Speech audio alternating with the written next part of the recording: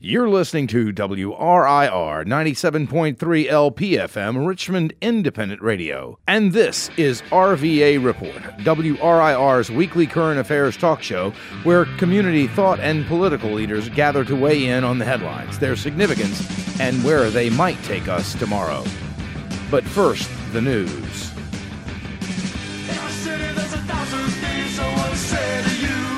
Billionaire environmentalist Tom Steyer spoke with VCU students Wednesday about his environmental activism and the need for an eco-revolution. Steyer recently turned from being a hedge fund manager at San Francisco-based Fairlawn Capital Management. At the end of last year, I quit my very cushy job running $20 to $30 billion.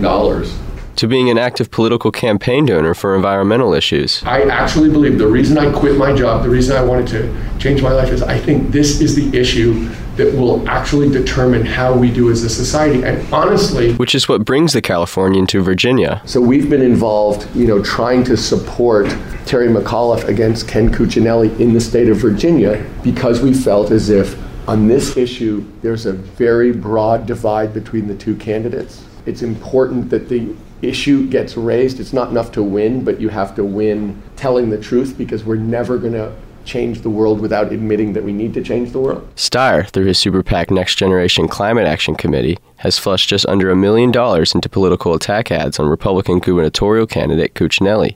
He gave a little over $400,000, according to the Virginia Public Access Project, to fund an ad that attacks Cuccinelli for his legal battle with a UVA climate professor earlier in his term as Attorney General. Steyer also funded another $500,000 for a new attack ad against Cuccinelli for receiving gifts from Star Scientific CEO Johnny Williams and for receiving a $111,000 donation from a not-so-eco-friendly energy company in Tom Steyer's view, Consol Energy. Lavish meals, travel on private jets, just some of the gifts Ken Cuccinelli took in the Star Scientific scandal. Now Cuccinelli's office is under investigation for secretly helping an out-of-state energy company that was drilling natural gas from Virginians' private property but refusing to pay royalties. The same company that gave Cuccinelli $100,000 in campaign donations. While out-of-state donations are common for a governor's race, what's uncommon this year is that only 28% of contributions of $100 or more came from Virginia businesses or residents, according to the Washington Post. Since 1997, every Virginia governor candidate received at least 50% of campaign contributions from Virginians. I'm Cameron Vigliano. Saturated liver, and I wish I could forgive her, but I do believe she meant it when she told me to forget it, and I bet you will forget it when they find me in the morning wet and drowned, and the word gets round. I'm going down, I'm going down. I'm coming up for air, it's pretty stuff under there. I'd like to say I didn't care, but I forgot to leave a note, and it's so hard to stay afloat. I'm soaking wet without a boat, and I knew I should have taken off my shoes. It's front page news, going down. With Election Day 1 month and 1 day away, there's a palpable excitement in the air over the coming selection of our next governor. Not. To survey the landscape, there's a general sense of apathy, bordering occasionally on disgust. Commentators from one side of the state to the other have called the gubernatorial race little more than a race to the bottom. With a third-party candidate whose central theme is small government, questions abound, not about a stunning come-from-behind upset, but from whom does John Sarvis steal more votes, Ken Cuccinelli or Terry McAuliffe? Politics, like car races, is about winning. But what, if anything, is the prize here?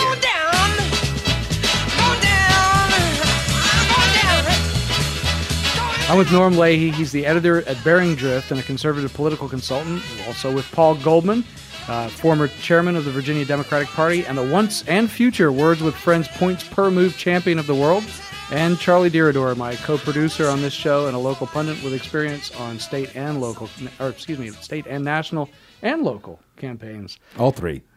Welcome, guys. Hey, how's it going? Great. Glad to be here. So today we're talking about our governor's race here, the gubernatorial elections, and we've had some developments in recent days. And then we've had not much in the way of development with a lot of money spent over a fairly now lengthy campaign. So where do we want to start, guys? I'll let somebody open the floor. Can we Things- start with the lack of motion or the Things motion? have gotten overshadowed by the shutdown, of course. That sucked all the oxygen out of the room. Remember Syria? I remember what? Syria. Syria. It used to be in the headlines. It's Who's not she? anymore.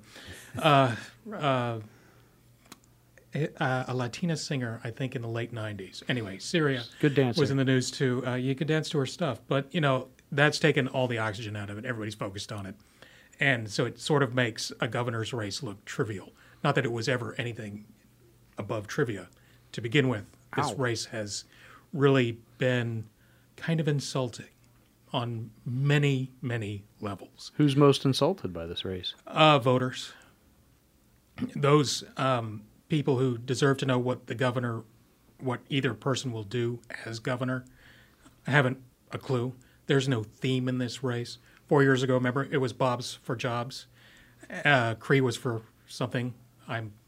He's still looking for that too. But Cree for something. Cree for something, but there was a theme. And there's no theme this time, except that other guy is an SOB, and he's going to destroy your life and the state. And nobody pays attention to that. That turns people off. Actually, that's been proven to be false over the years, that negative stuff doesn't draw people in. Would you agree? Real quick, let's jump to Paul real quick, because Norm, he's first time joining us here. Well, hold on. Charlie, hold on. I've got a thought here. I think on our last show that we had somebody representing us from Bering Drift, Paul made this very same point, that in past, we've had Bob's for Jobs, we had no car tax, and this race really doesn't have any sort of a theme. And this is something that you hammered on during that show, is the fact that neither guy has any sort of a thing that they've grabbed onto. Well, in terms of a positive message, the theme that has caught on is that, Cuccinelli is an ideologue, rigid, and that he's somebody who women want to be alarmed about if he gets to be governor. I think that has gotten through. If you look at the polls, that point's been made, and that for a lot of reasons, Cuccinelli, and Norm and I wrote this for the Daily Caller at the start of last month, that the one thing that got through was McAuliffe's argument that Cuccinelli was an uncaring ideologue, and that Cuccinelli has had no response to that, has anywhere near any kind of message. And as long as that keeps working, there's no reason for the McAuliffe campaign to stop what's getting them to lead in the polls. Where's the positive in that, though? I just said they don't. The question is that there have been in the past, as we discussed, themes which have been positive. You may have not liked them. No car tax, the Democrats thought was a crazy policy view, but it was a very popular, positive argument. Populist argument, yes. George Allen ran on reforming the schools and changing parole, not letting parole. The Warner thing, we gave Warner, of course, we ran against the problems of the state couldn't come up with a new budget. We had some education stuff, but essentially it was, we're going to fix this budget problem, the stalemate. Kane had a little bit less. He really won it by turning around the death penalty probably at the end. Right, but where are the ideas today, Paul? That's the question. The candidates may have them. We don't know. That's generous. Are they? But Norm's point is correct. You going back to 92? Are they in a lockbox? No. Norm's point is correct that has not been perceived by either side as a necessity to get out there with at least one major positive message. That has not been seen as a key to winning. It has been seen as something. Well, we got to throw some of them. Occasionally we put out some stuff, but the real thing is the negative. We got to give them something, right? Right. So, in recent weeks, though, we have seen the Cuccinelli campaign come out with something. They seem now to have latched on to, again, something that was predicted by our friend Paul across the table here from me, which is education. Kind of hearkening back to the George Allen campaign and recognizing too, that this is kind of a good time to talk about this. The SOLs have proven everybody wrong. The recent release of data on the SOLs, almost every district in the state has plummeted. Richmond City and urban districts in particular have taken this plunge that just asks for politicians to jump in and say something about it. And it looks like the Cuccinelli campaign is ready to shovel some dirt into that hole for us. They are. They had to be dragged to the education issue late. My website, my partners and I had something to do with getting them dragged in that direction. I was happy to be able to do that. Are they ready to drink? No. But, I got so frustrated at one point with the fact that all I was getting, we're all on the email list, okay? I get bombarded by these functionaries from the RNC and elsewhere. They're all Romney bots from back in 2012. When I started seeing the same names crop up again, I was terrified because I thought it's going to be the Romney race all over again. Jesus, what have we done? And so I said, we need ideas. Let's just talk about ideas. I don't want to talk about green tech anymore. Nobody cares. If you're in Mississippi, you care. You didn't get a plant. Well, you didn't get a lot of things. You even lost Elvis after a while. But, it's one of those things you have to think about. What are the ideas to talk about? So I commissioned the chairman of the Republican Party of Virginia. Every week, you're going to give me an op-ed. I'm going to publish it on a new policy ideas. First one out of the gate was education. And so we're doing that every week. I'm supposed to get the new one tomorrow. It's a drop in the ocean. Any ideas what that policy initiative is going to be? You'll have to check the website. Oh, boy, I can't wait. So, while we're sitting here talking about blogs and while we're talking about, being humorous about this is quite sad, in fact, that I haven't heard one politician accepting for Ralph Northam say anything about the issues. Ralph's talking about abortion all the time and what an evil backward at least he knows. is. At least Ralph knows where his polls are and how to find them and what to say based off of them. Ralph's about to get a gigantic poll surprise, actually. So if Ralph thinks he knows where he is, he needs to check the GPS because he's off course. Really? Yes. You've got breaking news here, so go ahead and break it. Have you got an internal poll you'd like to talk about?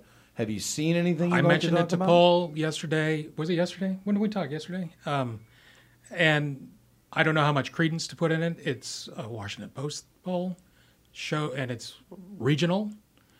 That shows that race is a statistical tie. You're saying regional. What do you mean? Nova, Northern Virginia.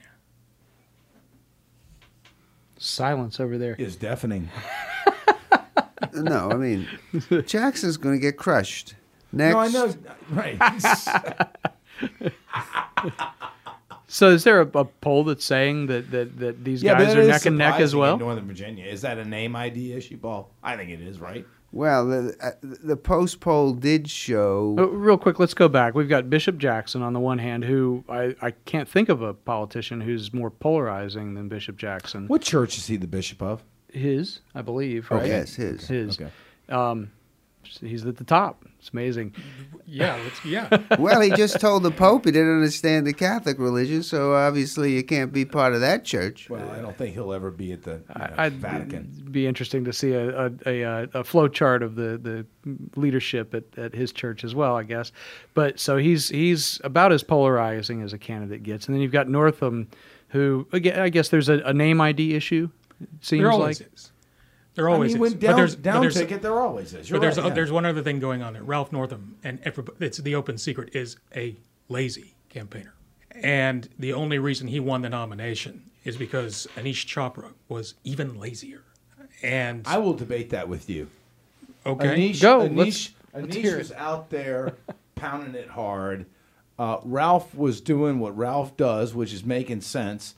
And Anish, if you remember the race, infuriated a lot of people by going negative hard on Ralph. And the Democratic establishment rallied behind Ralph, and that pretty much I think what's not well appreciated in terms of the Democratic Party has never really been favorable towards, what would you say, anti-establishment candidates. I mean, you had two folks challenging two sitting Democratic senators, and who were running, and they were the favorites to senators. You'd have to say they ran uninspiring campaigns. They purposely dialed stuff down. They almost got beat. I mean, but there's the energy in there. It's just ironic how much energy there is on the Republican side in the primary process compared to the Democrats this year. And yet, it's working out better for the Democrats because their candidates are more easily those who can attract folks that are willing to protest the Cuccinelli. Now you got the shutdown. You got so many things that people could protest. And the Democratic candidates, maybe in their own way, are those who can absorb, well, all right, I can see them as a vehicle for a protest. And Jackson's problem is either you're for him or against them. And if you're not with him, it's really hard to vote for him. And he's going to tell you that he's against you. And which is interesting. Most politicians do try to identify with you. He tries to unidentify with you. What you bring up a very good subject, Norm. That is Northern Virginia. Does the shutdown help Terry? It depends on how it plays out. From where I sit down here in River City, I don't care about the shutdown. It's just another episode in government dysfunction. And I would hope that one day they will all be frog Right, but the question was more pointed than that. It was I know. Nova. I know. Does it affect there? Yeah, because of the concentration of federal workers. And depending upon who's been furloughed and where they live and whatnot, it could have substantial effects. That is why Cuccinelli has been out aggressively trying to distance himself from that. Even the most recent thing I saw from him is that we don't want to see this kind of government imported into Virginia. And of course, Terry McAuliffe said he would not sign a budget if it didn't have Medicaid expansion, which is shutting the government down here in Virginia. So we can't have this. We can't have this. So he's trying to put some daylight between himself and the shutdown. But, it's always mystified me, too. Northern Virginia has trended increasingly Democratic in the way it votes. But some of the most hardcore conservative ideologues, you want to talk about ideologues, Paul, are in Northern Virginia. They're professional conservatives. They get paid well to gin up the troops in Idaho. And so they are out there beating the drums. But no, it has the potential, especially if it morphs into the debt ceiling and becomes a genuine crisis. That's dynamite for Cuccinelli, and he has to do whatever he can to steer away from that. Paul, we've both done this thing called politics a long time. You much longer than I. What's going to move the polls, and when are the polls going to move? Right now, we've seen polls. Terry's up as much as 7 points in some polls. Really, realistically, 5 and 6, 4 in some. So let's take the mean number, 5.5. When does this move? Is that the number, or when does it move? If it moves, I mean, we're not 2 weeks out yet. And real quick, let's talk too a little bit about how much has been spent here before we do get into that. A lot of money. What's been spent on both sides? I mean, Terry is outstripping. I mean, what are they going to spend? $50 million between them, easy. I mean, the way I would look at the situation right now, we got October the 2nd, roughly a month away. You try to look at it somewhat realistically, okay? And no reason to expect either campaign to do much different than it's done now. They've been at this for a year. Now, you might say, well, they've been saving up their, October surprise, another urban legend, and maybe that's true. But the chances are they may have one more thing in the can that they've waited. But basically, by now, you've laid out your case, negative and positive, and you spent a lot of money doing it. And Cuccinelli has no issue. His campaign has very little theme. He doesn't seem to know how to put enough money behind an advertisement to make it work. And he's been on the defensive for a year. He hasn't had a good day. We're talking, you just mentioned it, the October surprise. Today is October 3rd, and we did on October 1st have an interesting surprise. I don't think it's really a bombshell, most certainly, but it was interesting. We had Teechee Pickney-Epps, a local school board member, Democrat. She was endorsed by the Richmond Democrats to represent what is she? Is she the 9th district? And she did a commercial for Ken Cuccinelli. And this commercial is essentially not just an endorsement of Ken, but it's also it calls Terry a liar. Yeah. Says that these attacks on Ken are false, I think is actually the term that she uses. Speaking as a mother and a Democrat, there are some things you need to know about Ken Cuccinelli. The attacks against him are false and misleading. That Ken has some agenda against women? Ridiculous. I support Ken Cuccinelli because he's fighting for a better Virginia for all of us. He has a plan to create 58,000 new jobs and improve schools for our children. I'm a lifelong Democrat, but Ken Cuccinelli is the candidate I trust to do what's right. What is that going to, does that, I don't even know what to ask her. What happened there? What is with that? What's up with that, to go back to our theme last week? It is an odd ad. The timing on it is strange. Does that happen? It's rare. We saw it happen. Yeah, but it is rare. It is very rare to see that kind of thing. I look forward to the McAuliffe campaign trotting out John Chichester in an ad, which would be hilarious because he's just going back to his roots as a Democrat. But anyway, she's, as I wrote about it, she is an imperfect vessel, and that was being kind, for somebody to carry that kind of a message. She has a reputation here in town. It's not exactly stellar, but it's the best Cuccinelli's got. And quite honestly, but if you're in Richmond, if she's the best Cuccinelli's got right now, Lord help. Well, yeah, but that reputation it ends at really the city line. It ends at the city line. Yeah, not even that Henrico doesn't know who she is. You could go, Chris. Look, let's be honest.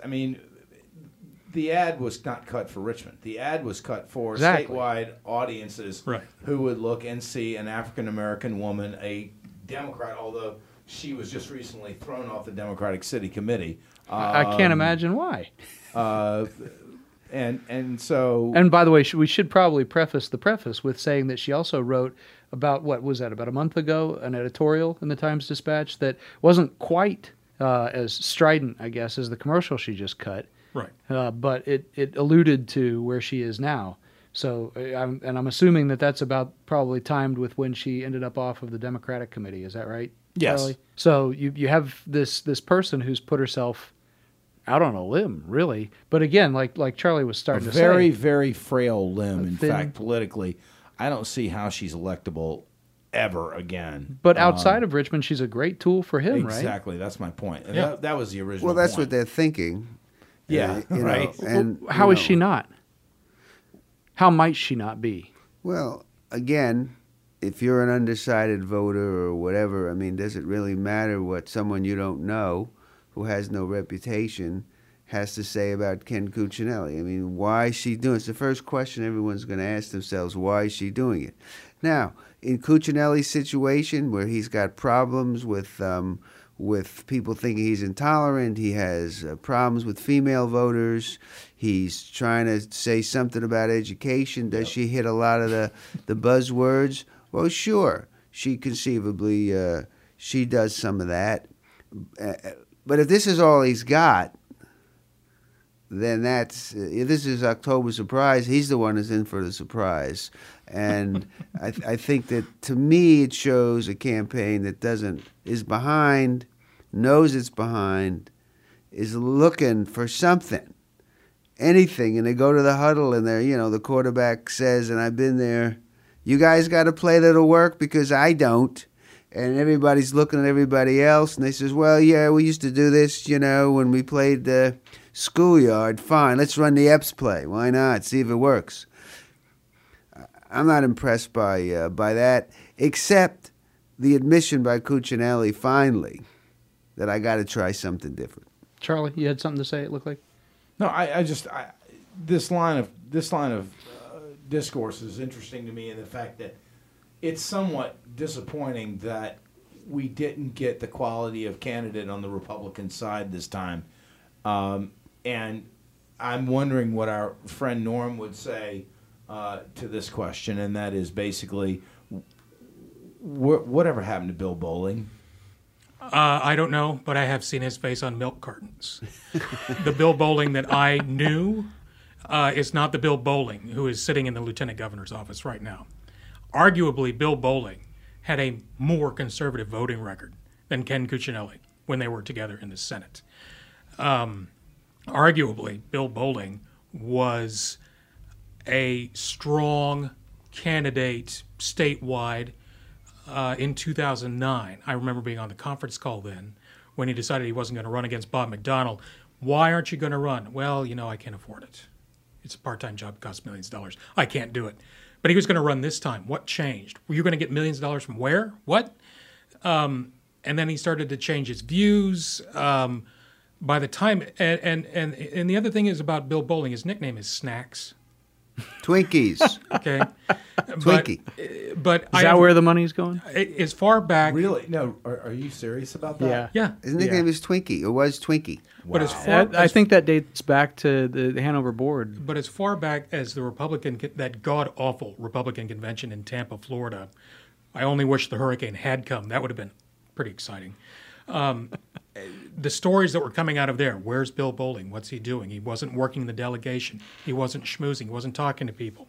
The most stunning thing I saw was while Virginia's delegation was voting on Romney's nomination, I was interviewing Scott Lingenfelter in this bar set up by the Republican Governor Association, and there on a lounge, sprawled out with his shoes off and his wife and an aide, was Bill Bowling, watching it all on TV.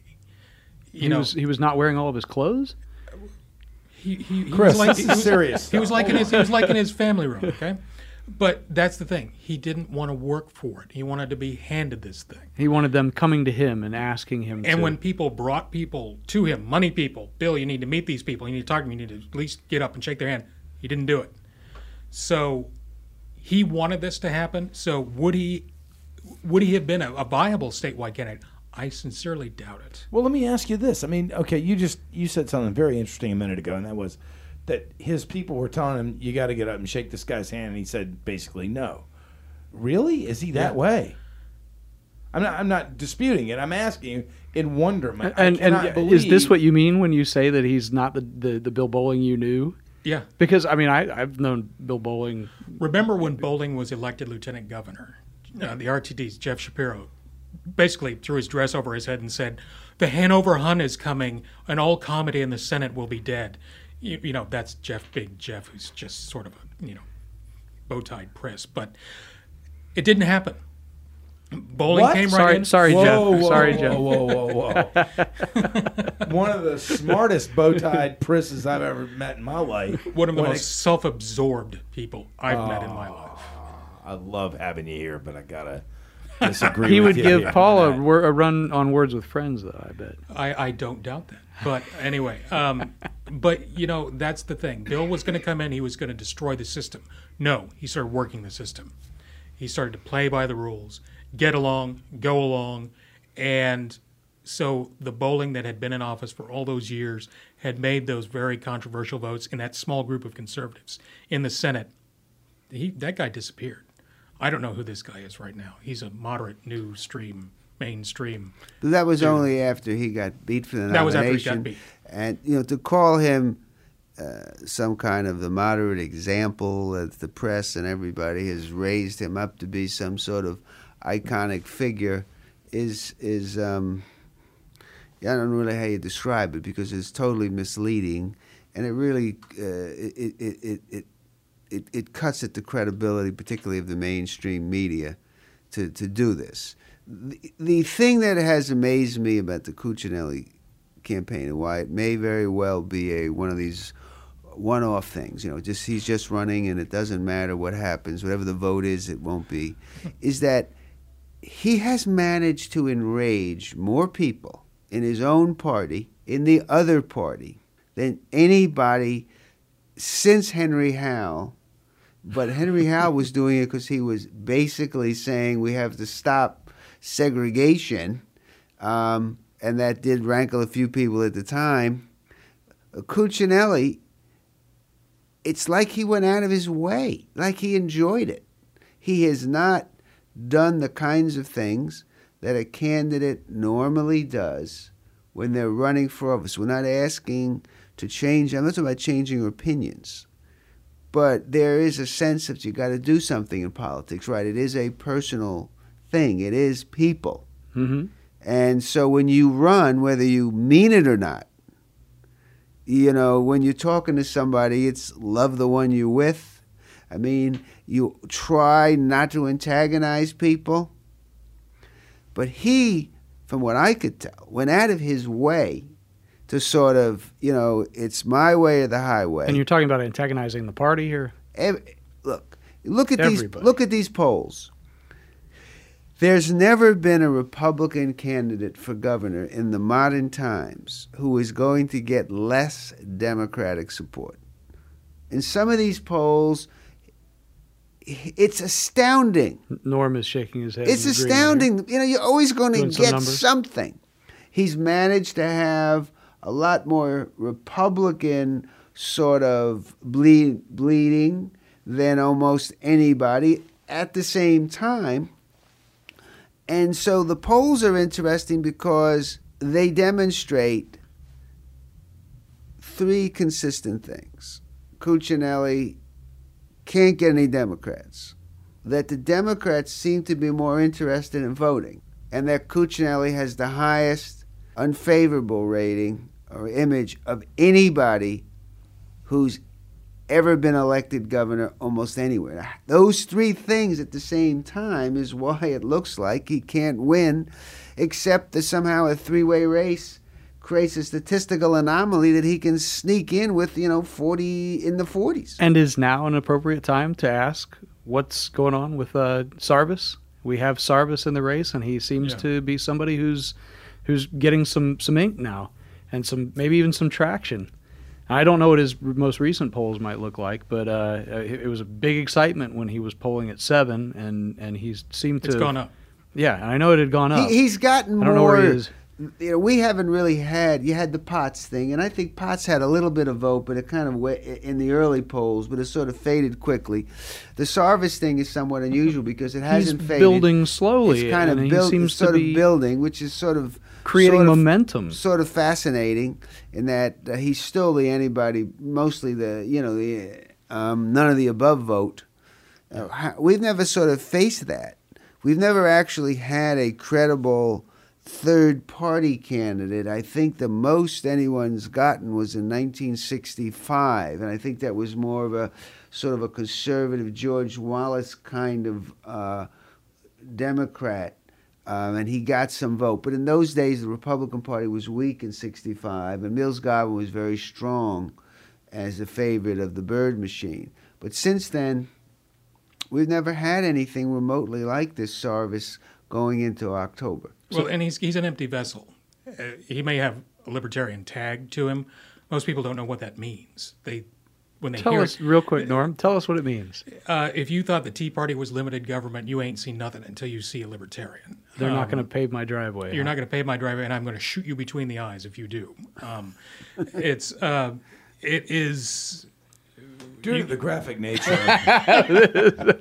Beep, beep, but, beep, but beep. no, but Sarvis has actually touched on some of those themes, which is sort of like death anywhere else, where he's talked about maybe changing the drug laws and addressing the drug laws. Not just changing them, pretty much doing away with them. Eliminating him. Well, the one I thought was interesting was I interviewed him for a piece that I did for Richmond Magazine recently, and the article I don't think got into this. I think we got cut for space.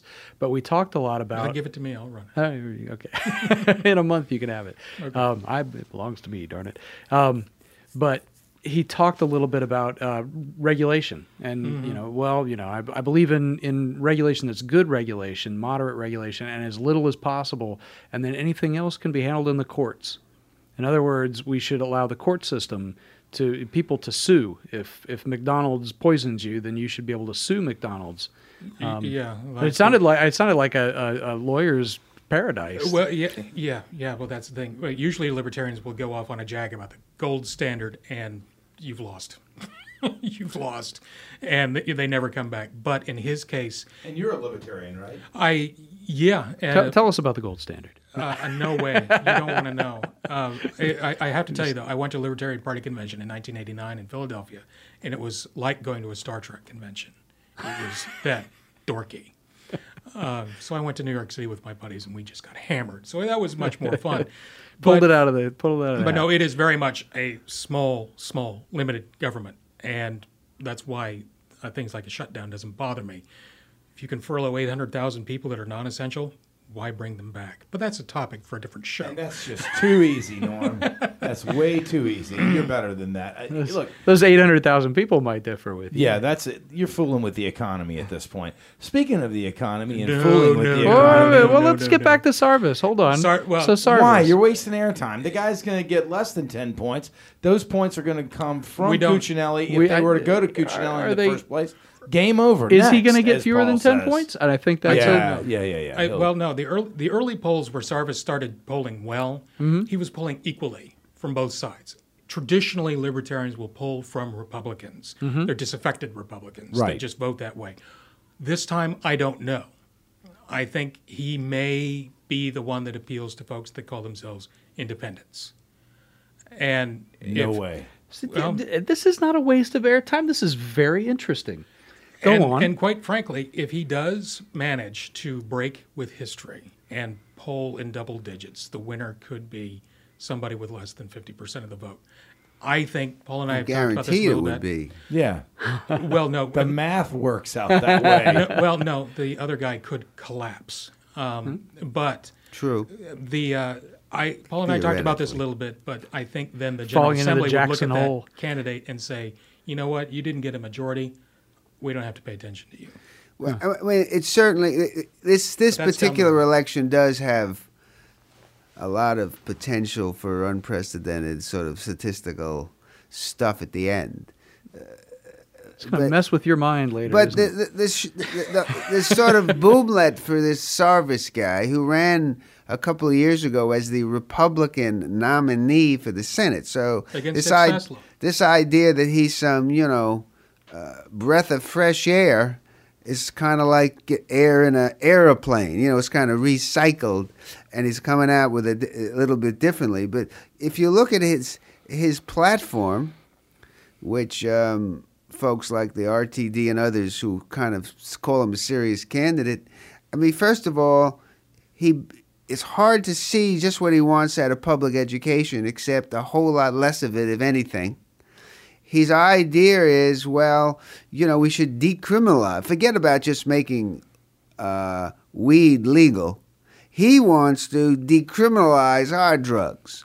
Now, what does that mean? It could mean a lot of things to criminalize hard drugs. In fact, if you read it closely, I think he wants you to be able to go into not an ABC store, but an ABCD store, the D for drugs, and say, I'd kind of like a couple of bags of this and with my wild turkey.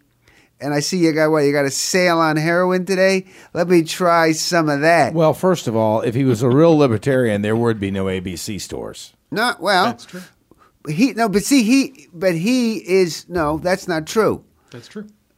Yes, it is true. A libertarian doesn't want an ABC or an ABCD store. No, that's not true. They don't want the government controlling any. Am I right? This conversation has gone way off topic. And as one of the hosts, it has I'm not gone off topic. And how's it gone off Norm topic? A question. I would though like to. I think Richmond could look good as Amsterdam, though. That would be a big change. That would be. We got. Now it's gone off topic. Seriously. And now Charlie will bring us back. Okay, thank you. And when I bring you back, something's wrong. Norm, where's Eric Cantor? Good question. Where is Eric Cantor in this gubernatorial deal? Eric Cantor has gone underground ever since his consultant, Boyd Marcus, jumped ship to go work for Terry McAuliffe. And when Cantor is part of the Marcus machine, Marcus was also Bill Bowling's consultant and for a few other people. When Boyd made the leap for money, let's be honest, and a nice... Not ideology? No, come on. He didn't just leap. I don't mean to interrupt you. You're our guest here. But he did not just leap for money. This was a stab. This was you walked away from our guy. We're going to come get you. I could tell you some stories about that. No, not Boyd's cash and carry. Come on. Yeah, I mean it was all principle. Money. I think Boyd would admit that. All right, so let's agree that Charlie doesn't agree, but you guys have the real story. Paul, what you're saying is, hold Paul, on, before we go back to Eric, because I do want you to, as a resident expert on the. Now we're getting off topic. No, we're not. We're not. You're telling me that Boyd Marcus saw a gubernatorial cycle he was not going to be involved in and said, well, I'll just go to the other side. Yeah, I mean, it's fairly well known that he originally turned down an offer and then came back and they upped the offer, presumably to his price. I think the way the thing came down is Bowling was along with it. That's all part of the thing. I think Cantor winked at it, because if Cantor could have told Boyd, look, I'm sorry. Fact of the matter is, Boyd's not really working with Cantor that much. It's really his partner, Ray Allen. Right. Bowling's got no place to go. Boyd ran the campaign against Doug Wilder. It didn't seem to bother him playing the race card. I know some other things that what they did to Wilder, if you go back in the early 80s, a lot worse. Chip Dix, the whole deal. You can go down the whole thing. So, he's never been somebody whose politics were based on principle, L-E, but it's been principle, A-L. And in this case, he missed his big day with Bowling. And he saw his, what was that, the famous bag man for the Tweed machine. It was actually George Washington Plunkett, who actually got a pretty good reputation because he said good reputation. Well, he funded some studies and some lectures, and one of his lines was, "I saw my opportunities and I took them." And that's basically what happened here. Well, there goes a bird. Ladies and gentlemen, we'd like to get back to the let's where's get back, Eric where's Cantor? Eric? Well, first of all, like we said, Cantor had to run away from this stuff. And when Marcus flipped, one thing Cantor did was come out, all of his staffers came out saying, no, we are behind Ken Cuccinelli. They bought a bunch of Facebook ads for him. Gosh, how magnificent and magnanimous. How much does those cost? He's probably spent at least $200. Huh. It's big money. He's dumped who some knows? cash. Who knows? But since then, not a peep, not a word, nothing. Cantor has expended no political capital on Cuccinelli's behalf, or for that matter, anybody else on the ticket. And it is amazing to me how few other Republicans, or even somebody like Mark Obenshain. Mark Obenshain has run I've been thinking about this hard for a long time, and I like Mark, and I've talked to him a lot, and I know him, and I've worked on him with issues. He has run one of the most selfish campaigns statewide that I've seen in a long time. Because he had to. He owes Attorney his General. nomination as Attorney General to Ken Cuccinelli. At the convention, Cuccinelli circulated it. It was widely known. The statement came out. It was on paper. Ken Cuccinelli is casting his ballot for Mark Obenshain over Rob Bell, who was the other candidate at the time. That swung the votes to Obenshain. What has Mark Obenshain done for Ken Cuccinelli since then? Nothing. I understand. No Facebook ads either? No. I understand. He's the only Republican who's got a chance, or a snowball's chance, in Hades, shall we say, of polling at the end above 47, and he's also the only guy who can come out of this thing unscathed enough to challenge Bowling for a gubernatorial nomination 4 years from now if the Republican Party decides to do the right thing and rather than hold a quote-unquote firehouse primary, do a real honest-to-God statewide primary. Don't you think? Well, they are set to have a convention again in 2014, which would be fascinating to watch. And Bowling as a Republican is done. He's done. Okay, it's very interesting you say that, because I said that the other day to some Republicans, and they said, I think you have also said this too. No, we said this on the show. I said, well, Bowling's done. And somebody said, I forget who it was, said, no, he's not. He gets to just sit back for 4 years, watch everything implode, and then come back and say, here I am. You should have had me 4 years ago. If he had played it differently, all he had to do was basically say, blah, blah, blah, like John Hager did, in 2001. The Republicans had been through this before. In 2001, they had a lieutenant governor run against the attorney general in a convention.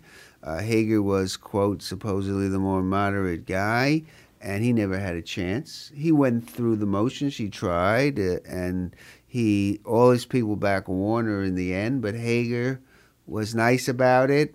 Eventually, Warner gave him a post, and Bolling could have done that. He could have just said, look, fine.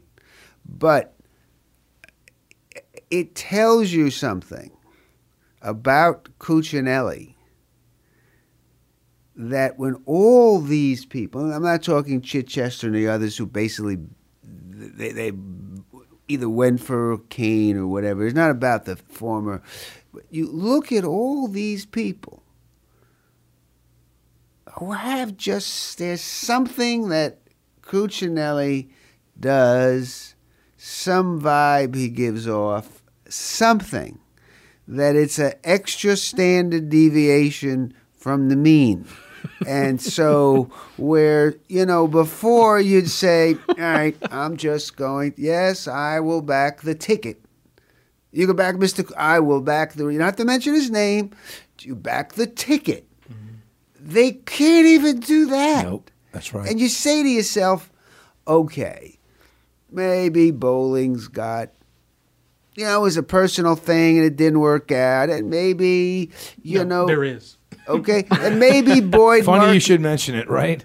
Boyd Marcus and Chris LaCivita, who's running the Cuccinelli campaign, they go way back. They used to be friends, but something happened there. But when you get all these things, everything, not just a couple of things, well, then you got to say, well, maybe Cuccinelli's at fault here somehow.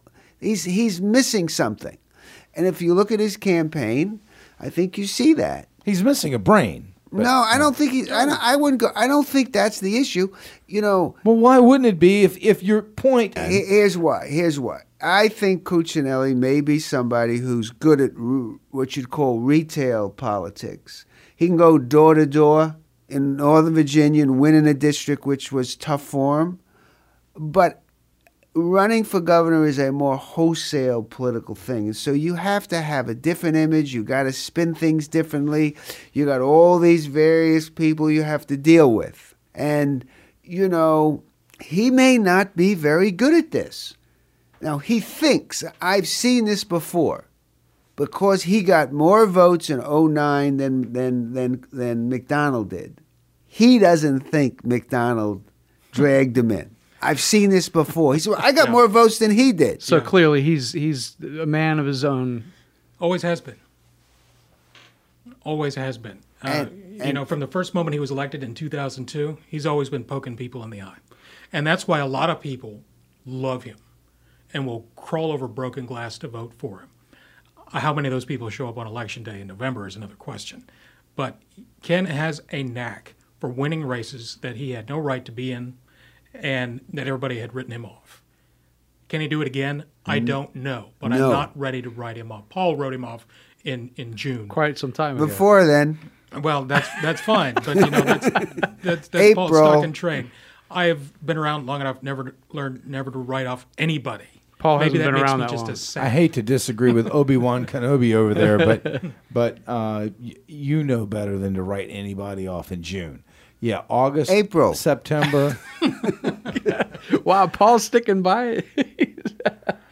That's my story, and I'm sticking by it. I'm telling you, no, that's No, you're not going to stand by your man. Yeah, let's get over it. This is the fellow who knows not to write anybody off ever, and he's sticking by April. He's disputing June. It's too late. My thing is that he didn't show the kind of political judgment that I thought he had to do when he was given the one opening that would have made him a viable candidate. In my mind, he didn't do it. Which was what, real quick?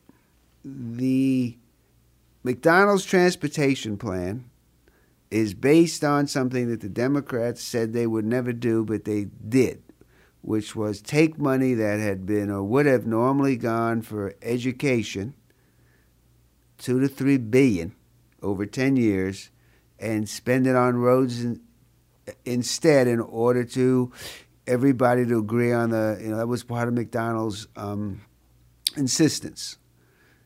Cuccinelli was going to oppose the transportation plan anyway. But he was concerned because everybody gets concerned, Northern Virginia transportation. Never really adds up that way, but they get the same concern. Well, McAuliffe, in his statement supporting the transportation plan, acknowledged that he was a little bit concerned about the money that was going from transportation. So he just basically, like Lewis and Clark said, this is the path. We're cutting it for you. The Pacific is in sight. So Cuccinelli doesn't do that, which tells me he doesn't really have that much for public education. And what does he do instead? He goes out and he helps McDonald pass the plan because it was, as Norm and I pointed out, unconstitutional as written. So he goes out, saves the plan he's supposed to be against. He did. That was maddening. And you say to yourself, anybody who figures I'm going to be not the anti-tax, pro-education candidate, I'm going to be the pro-tax transportation AG, but the anti-tax, but pro-transportation attorney general, you're saying to yourself, can't possibly get elected against a candidate who's going to spend $30 million against him. That was maddening when Cuccinelli came out with that opinion, and he said, here's how you make it constitutional. You do A, B, C, and D. And I thought, God, Ken, your job is just to say it's unconstitutional and walk away and not say, here's how you do it, and here's a thesaurus if you need new words to call it what you need. Is Ken Cuccinelli always the smartest guy in the room, according to Ken Cuccinelli? No question. Yeah. Yeah, see, that's part of a problem in any candidate. But he's also, if you know him and you talk to him, he's also kind of a goofy, self-deprecating guy. He is. He is very personable. He is that. He is too. not his caricature. As I say, we'll retail, he's great. Incredibly likable. Walks into a room, lights up the room. But wholesale, talks to anybody. I just don't think he's got the wholesale ability. I mean, I just think that's what it is. And I like any candidate who's pinched my cheek, and he has. So that was sweet. There's a lot of cheek to pinch. And baby cakes. Hey, Chris, before the audience Ralph's, you think it's about time to wrap up here? Maybe. So let's go ahead and wrap it up. And maybe just ask the final question, where do we think this is going to land on Election Day, which is about a month away, I guess, right? It's going to land with a thud. Turnout's going to be low. Everybody's going to bemoan that. And I think McAuliffe pulls it out. And what are the final numbers? I think he probably, if I have to bet my arm, 46%. And Sarvis? Sarvis pulls about 13%. Wow. Next, Paul. It's going to be a Democratic sweep, first one since 1989. I think that the shutdown that's going on in Washington now is just further proof that everything that could go wrong for Cuccinelli is going wrong. Stuff he can't control, stuff he can control. Okay? That his strategy, Chris LaCivita has managed to make as many wrong turns as you can make in a driving test before the instructor just says, that's enough. Hits the brake You'll on his side. have to come back. So, and what's going to happen? It's going to be a Democratic sweep. And what are the numbers like? I can't read the Sarvis thing. Norm thinks he gets double digits. That'd be astounding. It would also mean that the Libertarians get an automatic ballot position. First time any place but probably Alaska. So I guess they'll run Sarah Palin for Senate against Mark Warner. So that'll be Newt fun. Gingrich is running. Newt Gingrich is going to run. Okay, so now here's the one thing though: if there is a Democratic sweep, or even if Cuccinelli loses, the Republican bloodbath afterwards will be fun to watch. There's going to be blood knee deep in the streets. It is going hide the silverware. It's Gettysburg. It will be great to watch. All right. What's going to happen is this. Here comes our final answer. Yeah, final answer. What's going to happen is this. It is going to be a Democratic sweep. Sarvis gets 7-8 points. Those points would have gone to Cuccinelli, possibly However, they're not, and so McAuliffe wins. Jackson pulled McAuliffe down. Not McAuliffe. Jackson pulled your gubernatorial candidate down, Cuccinelli down. When all that went on, and then all the stuff, this slow leak of blood that's been going on, has hurt the Republican campaign in toto. And the only chance you've got, and I may be wrong, and when we go off the air here, Paul's going to say, you're wrong. No, say it on the air. Okay, good. I think Obenshain is going to poll higher than either of the two candidates above him. Wow. All right. And that's going to be it for today. We've got Norm Leahy here. He's editor at Bearing Drift and a conservative political consultant. That's bearingdrift.com, right? That's right. It's a good place to look for some interesting stuff on Republican side. Paul Goldman, former chairman of the Virginia Democratic Party. He also writes a lot for Blue Virginia and Channel 6. He's, of course, a once and future Words with Friends points per move champion of the world. And Charlie Dirador here, who has a pretty good vocabulary himself. He's my co-producer on this show and a local pundit with experience on state, national, and local as well campaigns. And I'm Chris Dovey, and thank you guys for being with us. Thank you. Thank you very much. No, this has to be a dream. If I could find my way to shore, I'd never do this anymore. Like if you three up and down, I'm going down. Just one more time, go down. I got going down. Going down. Going down. I'm going down. And that's RVA Report for Thursday, October 3rd, 2013. Thanks for listening. I'm Chris Dovey. RVA Report is co-produced by myself, Charlie Dirador, and Brittany Tracy. The Richmond Public Media News team is Brittany Tracy, Cameron Vigliano, and Onofrio Castilla. News keeps happening, which means there'll be plenty more to talk about next week, right here on RVA Report. Join us.